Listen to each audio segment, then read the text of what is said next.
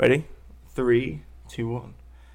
Good morning, good afternoon, and good evening. My name is Chewy Altamirano, and this is 5 Questions and a Beer, the podcast where each week I sit down with a different guest, we crack open a cold one, and then I ask them 5 questions in hopes that by the end of the episode, I get to know them a little bit more.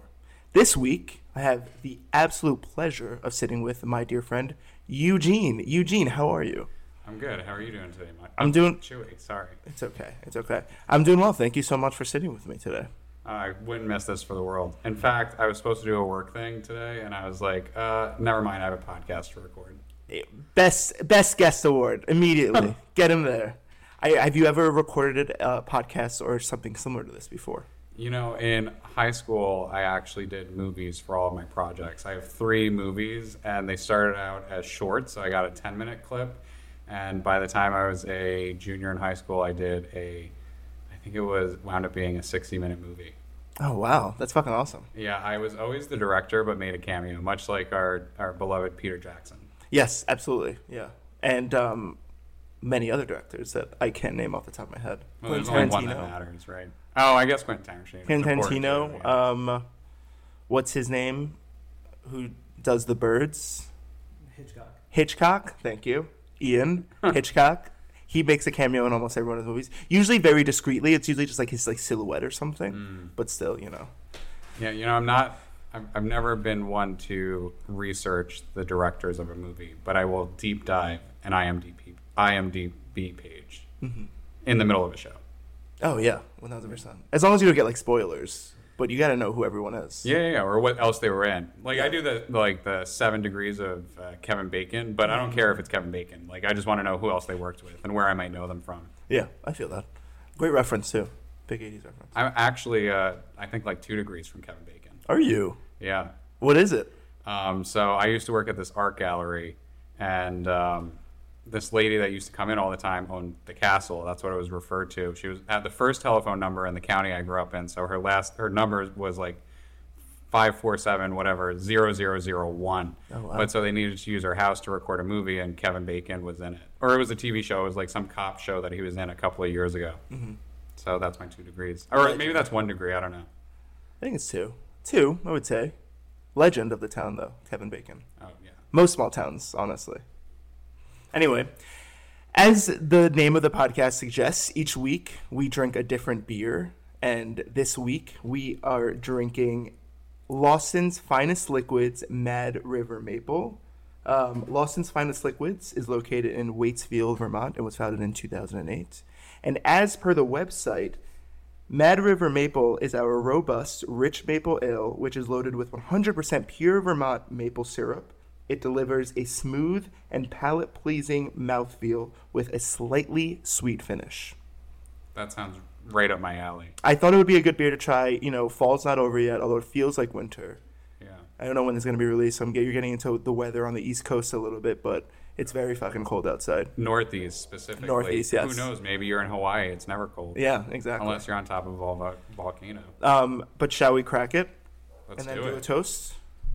All 3 of us. For those also listening, Ian Buffado, my producer, is also cracking a beer. All right, and cheers. Sound. Here's to those who wish us well, and the rest can go to hell. Cheers. Cheers. How do you like that? Yeah, I'm definitely not going to get heartburn from this one. Oh, yeah. Also, this is a American Amber Ale and 8% ABV, alcohol by volume. You know, I never know what any of that means.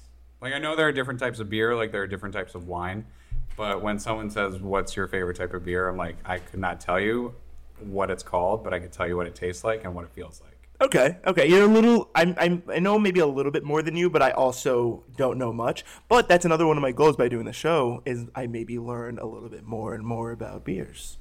Yeah, I love that. I don't know much about amber ales. I probably should have prepared a little bit more about that. Now that it's coming up. But, you know, there's next time. You know, that's why we're doing this. It's also, you know, you're not hopefully asking me questions about beers. So. No. There's no beer questions. Just enjoy the beer. The beer is just for enjoying. How do you like this beer? Do you like it? So far, it's so good. You know, there's this beer that Dogfish Head used to make, and I'm so sad they don't make it anymore. It's called Midas Touch. and it was a recipe that they like discovered from ancient Greece. Ooh. And it was like a mead ale. Nice. So it was like honey and smooth, but it was like 9%. Oh, nice. So you'd have like, you get a 4-pack of them, and like all of a sudden you'd have 2, and you'd be like, oh shit, I'm not driving anywhere. Yeah.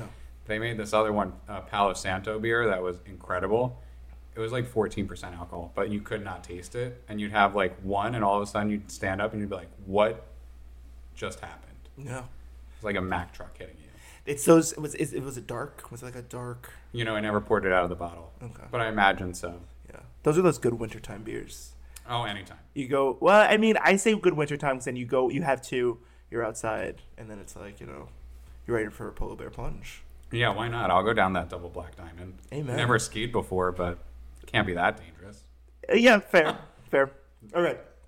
Let's get into it. As the name also suggests, this is the portion of the show where I ask you 5 questions. Now, these questions aren't necessarily meant to be the most steep questions in the world, but I do love a good thought-provoking, honest, fun question. And so I'm hoping to learn a little bit more about you after I ask these 5 questions.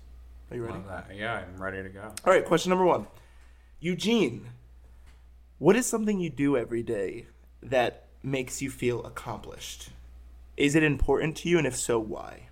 You know, there are a lot of things that I do throughout my day that I never really reflect on as being important. And there are things that I don't do every day, but when I notice it happening, all of a sudden I'm like, wow, this is something I'm proud of. This is something that's important to me. And it actually has to do with the fact that I'm a teacher. I always joked around about becoming a teacher because I wanted summers off and I wanted to have like really good vacation time. Huge perk. Yeah, it is. Honestly, it is the best perk. No matter what anyone says, like that is the biggest perk of teaching. But what comes with that is actually teaching. And there are days, right, where you're tried and you get to the end of the day and you're like, I don't know if I can come back tomorrow. And then you leave, you go home, hopefully you have a separation, right? I don't have my work email notifications turned on. But you wake up in the morning and you're like, all right, I'm ready to try this again. And so what's become really important to me in my work is that I have people that I'm very close with professionally that we talk through our lessons before we go through them. And we inspire each other almost every day. You know, some days it's not inspiring each other. Some days it's, you can do this. We've been doing this. We could get through today. We could get through today. We could get through tomorrow. And it's really building that professional relationship to create lessons and experiences for our students so they grow to love our subject matter. And it's not just, you know, math teachers talking to math teachers. It's math teachers talking to science teachers and, you know, talking to social studies and English teachers and really trying to learn about these, you know, essentially tiny humans that we're trying to turn into adults, you know, responsible adults that care about things, care about the world around them. And well, I try every day, you know, that doesn't happen every day. You're never sure what's happening inside a student's brain, but that one day you'll see it click. You'll see like a lesson click, or you'll see like a moral lesson click. Not that I'm standing, you know, trying to teach morals in my class, but, you know, if a student says something inappropriate, I'm going to call them out on it privately. I'm going to have a conversation with them and try to get them to see, you know, why we don't say certain things to people, or why we have to be, you know, cognizant of the people around us. And it's whenever that moment happens that I'm like, wow, this is important. This is what I got to try to do every day. And, you know, even during the summer, me and my teacher colleagues, we work together to try to figure out how are we going to make this year better for our students? How are we going to inspire them to be responsible, you know, in school, outside of school, in life after school, no matter what they decide to do. It's just that dedication to wanting to see other people care as much as I care. That's a great answer.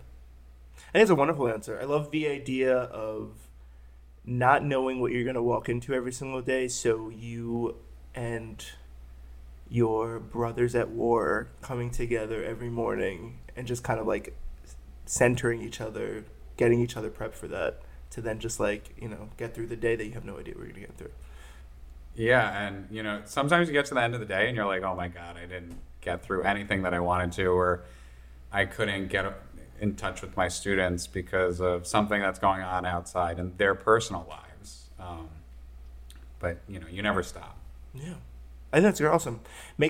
Please make that a lesson for anybody listening to this right now. Check in with those you work with, which is another reason why I'm not a big fan of working alone, because there is something in being able to work with a group of people that do what you do and can understand your struggles, and not every struggle, but like your day-to-day struggles, and kind of like working through that like together. It's a beautiful thing.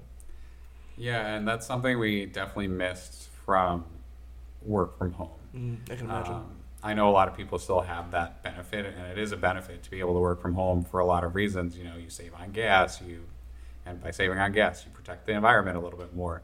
But you miss those human connections, those professional human connections that continue to inspire you to do your job well, regardless of what your job is.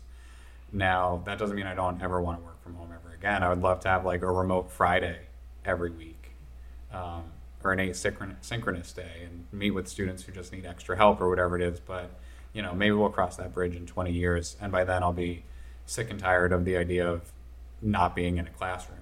Yeah, I feel that. Put it on the ballot, folks. Put it on the ballot.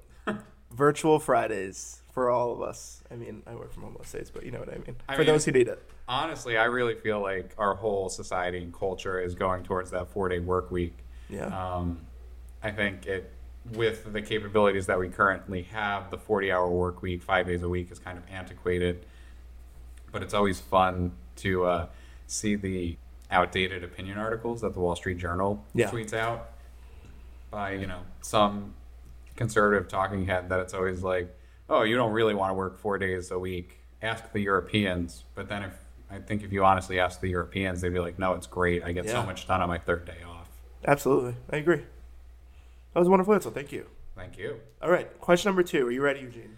I'm going to take another sip of this. I hope so. Mad River Maple. All right, Eugene. I don't know your exact age, and I'm not asking, but I do know that we're close enough in age to where this question seemed very important to me. What is the first series on insert streaming service here, because they're not paying us, that you ever binged, and where were you in life at the time? Can I give you 2 answers? Sure, yeah. The honest answer is the first series I ever binged was either Schitt's Creek or Twin Peaks. Okay, interesting. And I don't know. I honestly think Schitt's Creek was first, and it was when season 1 came out, because I had gotten the flu. So I was home in bed. And when I say binged, I didn't really binge it because I had the flu. I was like terribly sick. So I was awake and not awake. And all I remember is the enchilada episode. And now, like, if I need comfort, I go and find the enchilada episode. Mm-hmm. Or if I'm making enchiladas. Which hasn't happened as often as I would like in the recent months. Honestly, same. Yeah, I don't know. We found this great Rojo recipe, and it took me like 15 hours to make it one day. So we froze a bunch, and then I was like, all right, that was too much work. I got to take a break for a bit. And then Twin Peaks was, I had to have my appendix removed.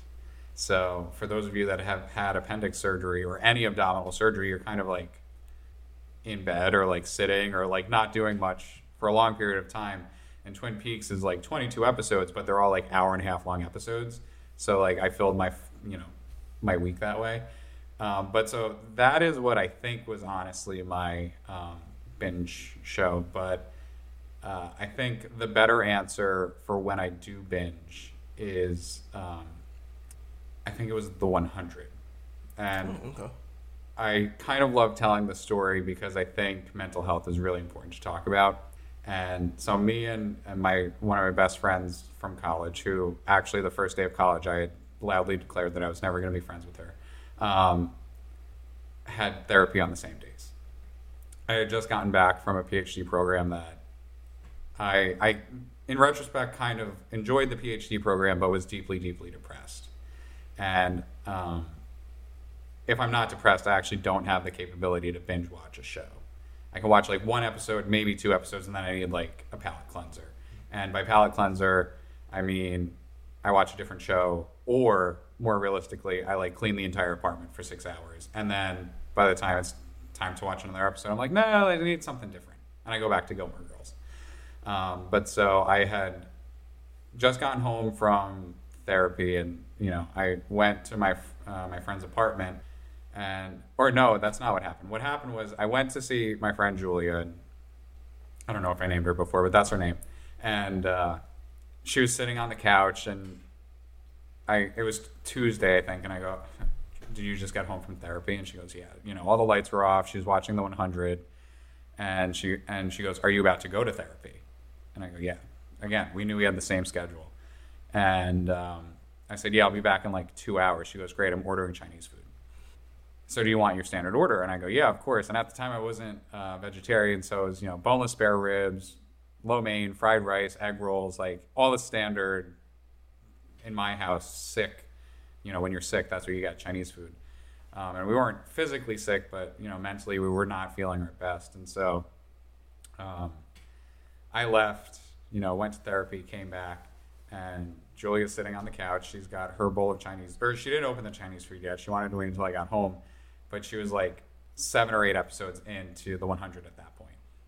And so I sat down, and she knew I needed to know what happened in the first 7 episodes, or 8 episodes.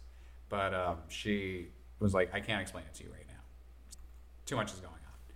But let's eat Chinese food. So we ate Chinese food, and it was like maybe 3 o'clock in the afternoon. And this was after college. So she had a flexible work schedule, and I wasn't working because I had just quit a program that I was in. And again, I was depressed. I was looking for what I wanted to do in life, which is how I eventually wound up in teaching. And we just sat there and watched the 100 for I think it was 4 hours. And at that point, I was able to pick up on what happened. And so our other friend came in, and she saw us sitting on the couch. We had our bowls of Chinese food. Most of the $150 order was gone. And she looks at us and she goes, oh, you guys both had therapy today, didn't you? And it's in retrospect, that interaction was funny. But in the moment, we were like, yeah, we did. We feel better now, but we didn't feel good this morning. Yeah. And so every Tuesday kind of became the 100 therapy. And I think the show was over at that point. So we really caught up within 4 weeks. Yeah. But so that's what I like to think is my binge show. Okay. I think those are all really great answers. And really, it's a very nice story of friendship, which I appreciate. I have a very similar story, not necessarily binging, but a friend of mine, one of my best friends, who's also miserable in a PhD program at the time. We would FaceTime each other depressed and watch Celebrity Big Brother UK. It aired every single day, so we would FaceTime almost every single day to watch the new episode. And it was when I just moved to Kingston. Well, I probably wouldn't want to maybe block out that where we're located just in case. But it was when I just moved here, and that was a big thing. Those are also shows I've never seen. I've never seen any of those shows that you mentioned. But I do know that they're very good. Yeah. I know one of my coworkers loves the 100. Everyone loves the Schitt's Creek, I feel like. I'm probably not going to go back and watch it, but who knows?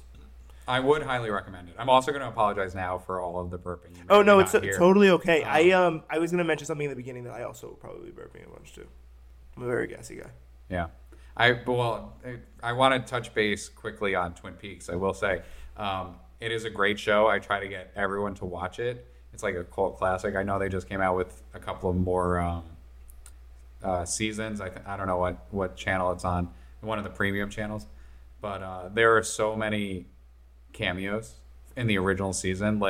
For anyone out there that's seen Riverdale, which is another show I did binge eventually in my depression phase, and grew to love, despite the fact that now I kind of don't love it. The Betty's mom is in Twin Peaks, and she is an iconic role in that. Okay, totes. Yeah. I've seen the first season of Riverdale, but that's about it. It goes off the rails. I think season 2 is really good, or maybe it's season 3. It's when they do the whole D&D storyline. But yeah, then it gets crazy. All right. Well, put it on the docket, folks. Put it on the ballot. Everyone, Twin Peaks for all. All right. Thank you, Eugene. Thank you.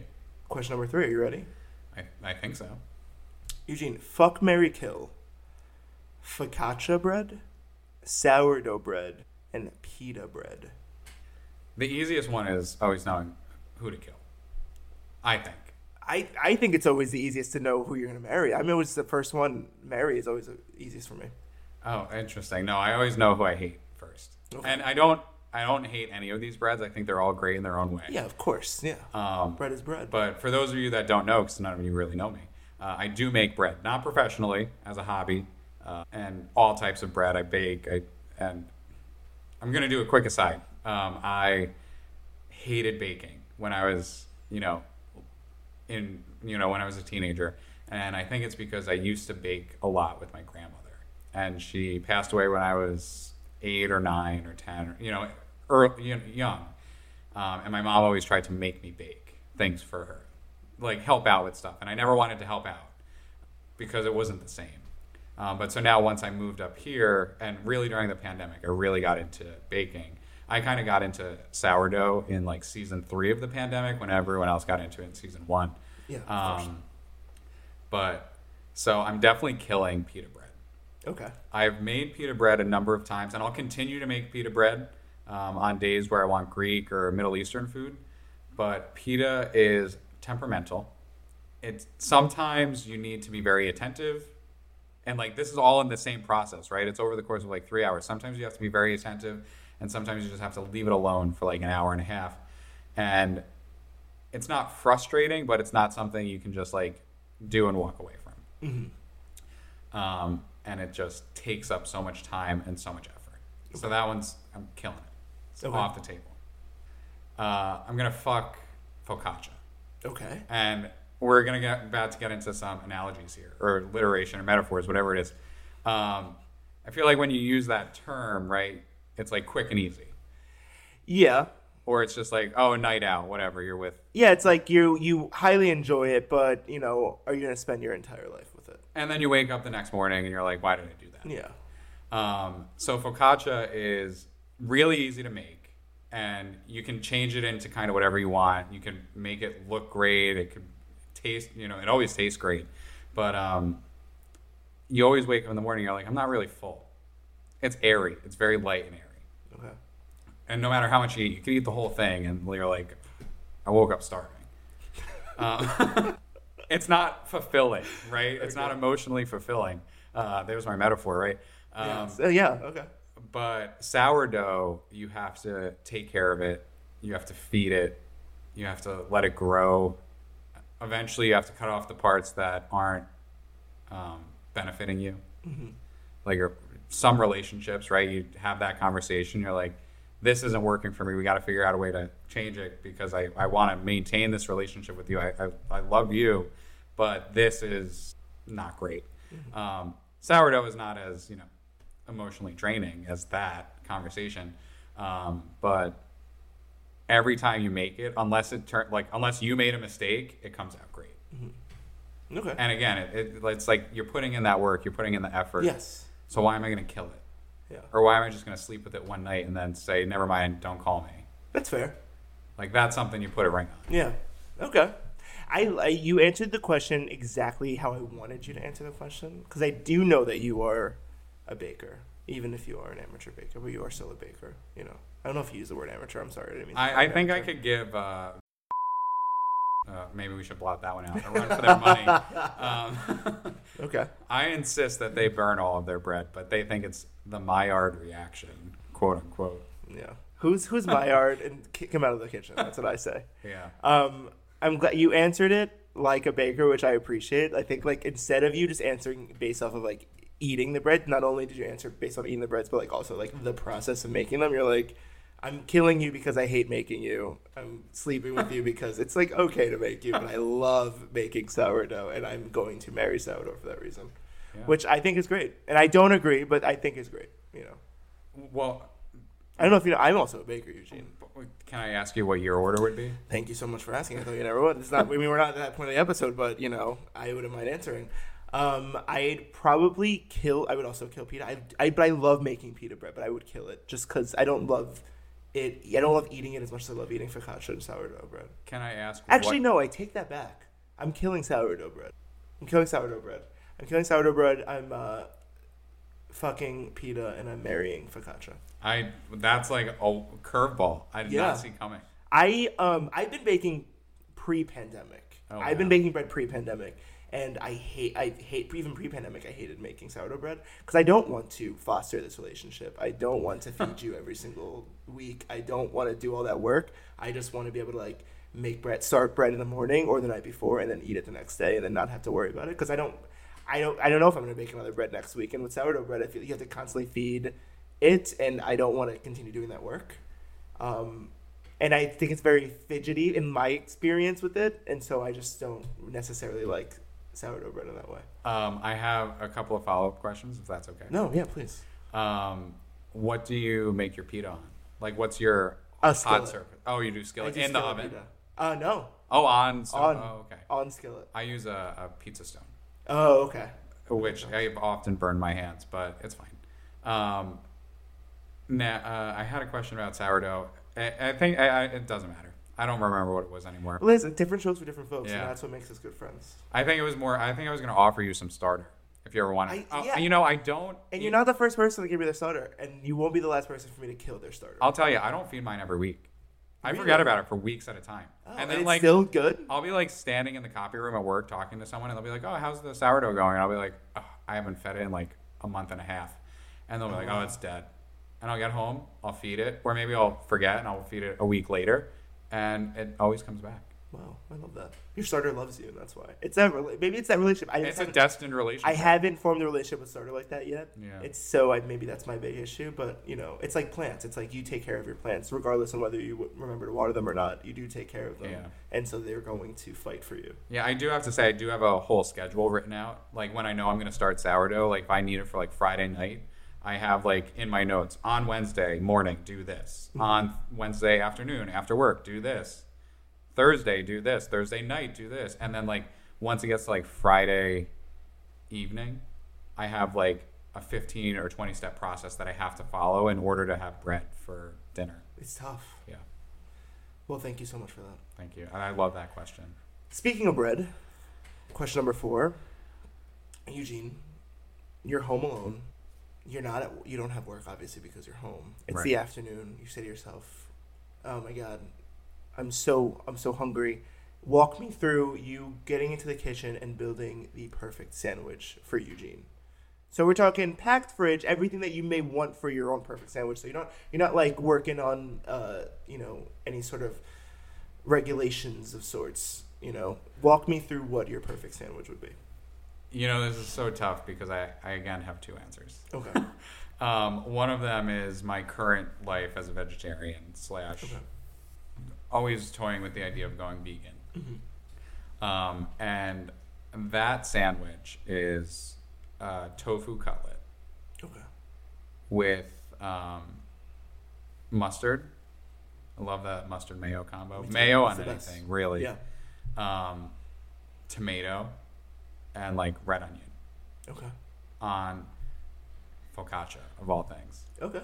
It is a common sandwich in this area. It was inspired by a chef that I know, but it's killer. Mm-hmm. And even if you're not vegetarian, I'm telling you, freeze the tofu, let it thaw out, and then press it, and it's just like chicken. For those of you that want something to feel like chicken. I do love a good frozen tofu situation. Yeah, I think a lot of people hate tofu, and it's because they don't know how to make tofu yet. I agree, yeah. Or they haven't found a way that they love it. I was one of those people, and then I've ate tofu that is really good, and I like it now. I've even started using tofu in baking, like silken tofu. Yeah, it's very versatile. But then if I go back to my non-vegetarian lifestyle, the perfect sandwich, and I really do believe that this is the perfect sandwich, and no one is going to agree with me. That's fine. This is my sandwich. A roll, hard roll, a lot of turkey, like sliced turkey, thinly sliced, coleslaw, extra mayo. Okay. That's it. Simple. Yeah, it's like 4 ingredients, but yeah, very simple. And you got to make sure there's enough salt. Like that's a given. Yeah, like you always need salt in something, but that really hits all the flavor profiles. I'm not mad at either of those sandwiches, honestly. I'd take both of them. They sound very, very good. Sandwich is my favorite meal of all time. So that's why I do like to ask this question to people a lot. And I like both of those sandwiches. Mine would be pasta, but That's another versatile thing. It is very versatile, you're right. All right, well, last question. I know, I feel like, where did the time go? I know. Do you feel the same way? I could keep talking forever. All right, well, this is the fifth and final question that you're going to get tonight. All right. As you mentioned earlier, you're a teacher. You didn't specify a grade. We won't have to specify a grade, but you did specify subject, so we also don't have to specify that. It's up to you. I don't know. Anyway, but you are a teacher.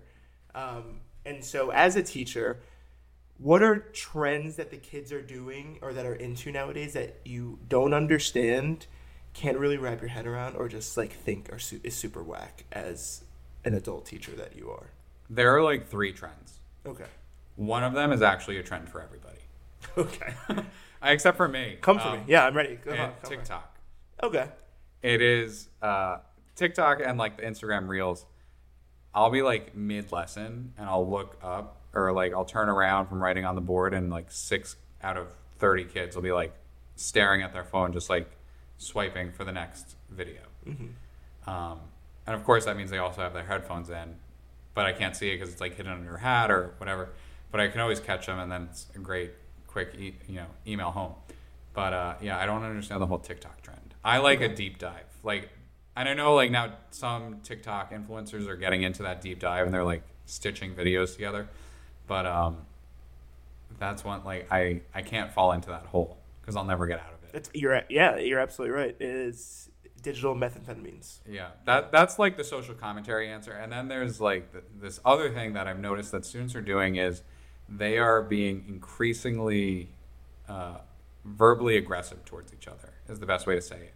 And in joking tones, and I do honestly think that they are joking, but they haven't realized yet that the things that they are saying to one another are real problems that people face. And I think they'll get there, and I'm trying to tell them, like, teach them, more so, like, all right, we don't say those things to each other, because even if you don't think it hurts them, it could be hurting them. Mm-hmm. And then the last one, and this is one that, like, I don't know if this is just my school or if this is every school in America facing this. I teach teenagers. They like to walk up to each other and just grab each other's butts.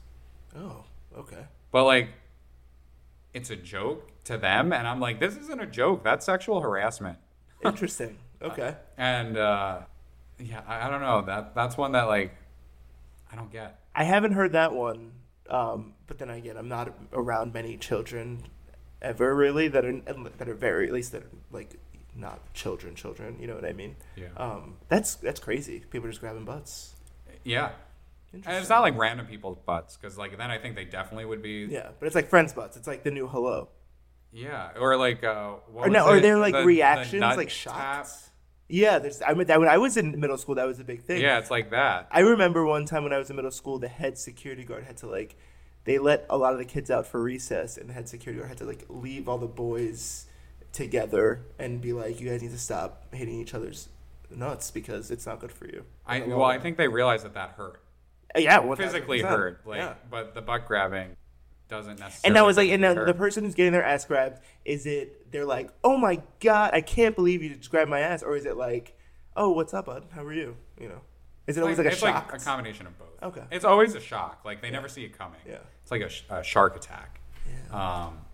But then they're always like, my friend did it. If it's not their friend, that's when you get a fight. And then that's when you get the verbal aggression. No, that's physical aggression. Love it. Well, I don't love it. You know what I mean. Anyway, well, that was our 5 questions. Thank you so much, Eugene. Thank you. I loved it. How do you feel? Good. You feel good? I feel like this is a short conversation. Disclaimer, I ended the 5 questions, so me asking Eugene how he feels is not part of the 5 questions. Yeah, and all those intermingled questions don't count. They don't count because we're having a conversation. Yeah, it's categories. Natural. Exactly. Yeah. Come on. Anyway, but I just asked you 5 questions, so I think it's only fair that you turn it around and you can ask me a question if you have one prepared. I think I have one. And I'm probably going to fumble my way through it. Okay. It might wind up being 2 questions, It's as all of my answers have been. It's okay. It's okay. It's cool. Yeah. So I know you somewhat personally, so I know you're an artist. Mm-hmm. All of these listeners might not. But I also know that you keep a 9 to 5, or maybe it's an 8 to 5, or maybe it's a 9 to 6. Who knows? Honestly. Or maybe the hours don't really exist because we're all, working from home. Yeah.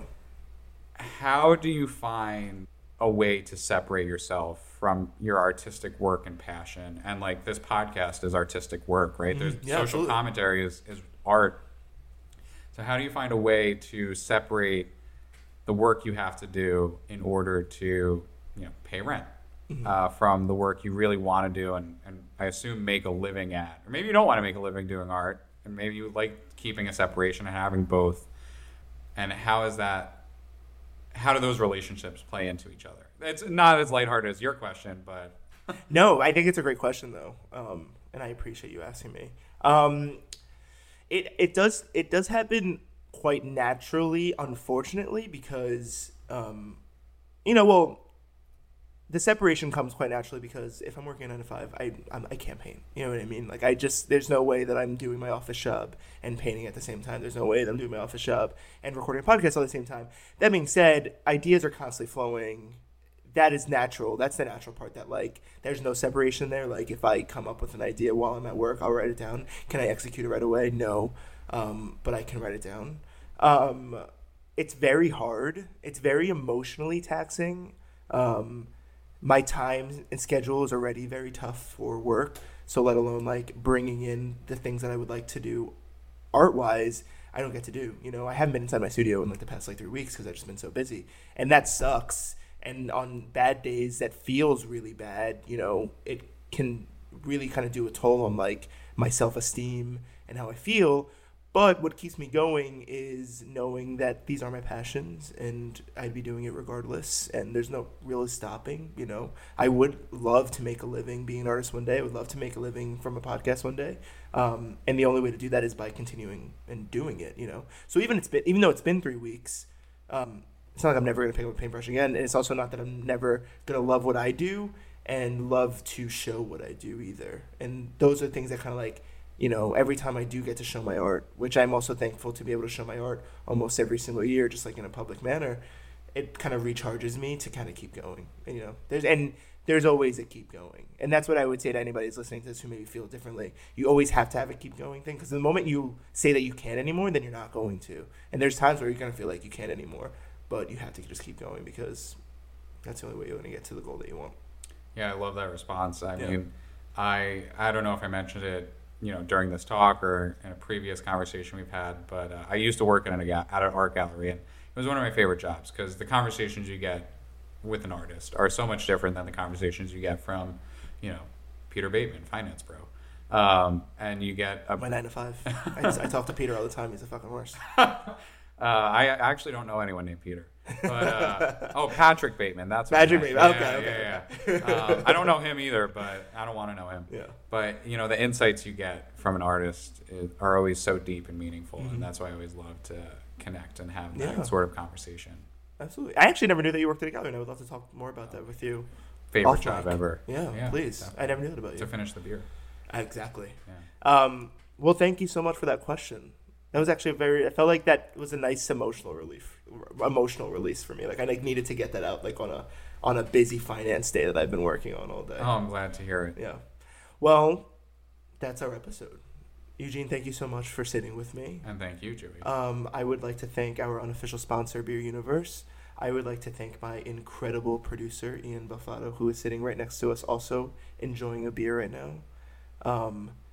5 Questions in a Beer is a Orange Manatee production, produced by Ian Buffato and Chewy Altamirano, and hosted by Chewy Altamirano. And I hope I'm going to catch up with both of you right after this, but tune in again for another episode. I'd appreciate it. Thank you guys very much. Cut.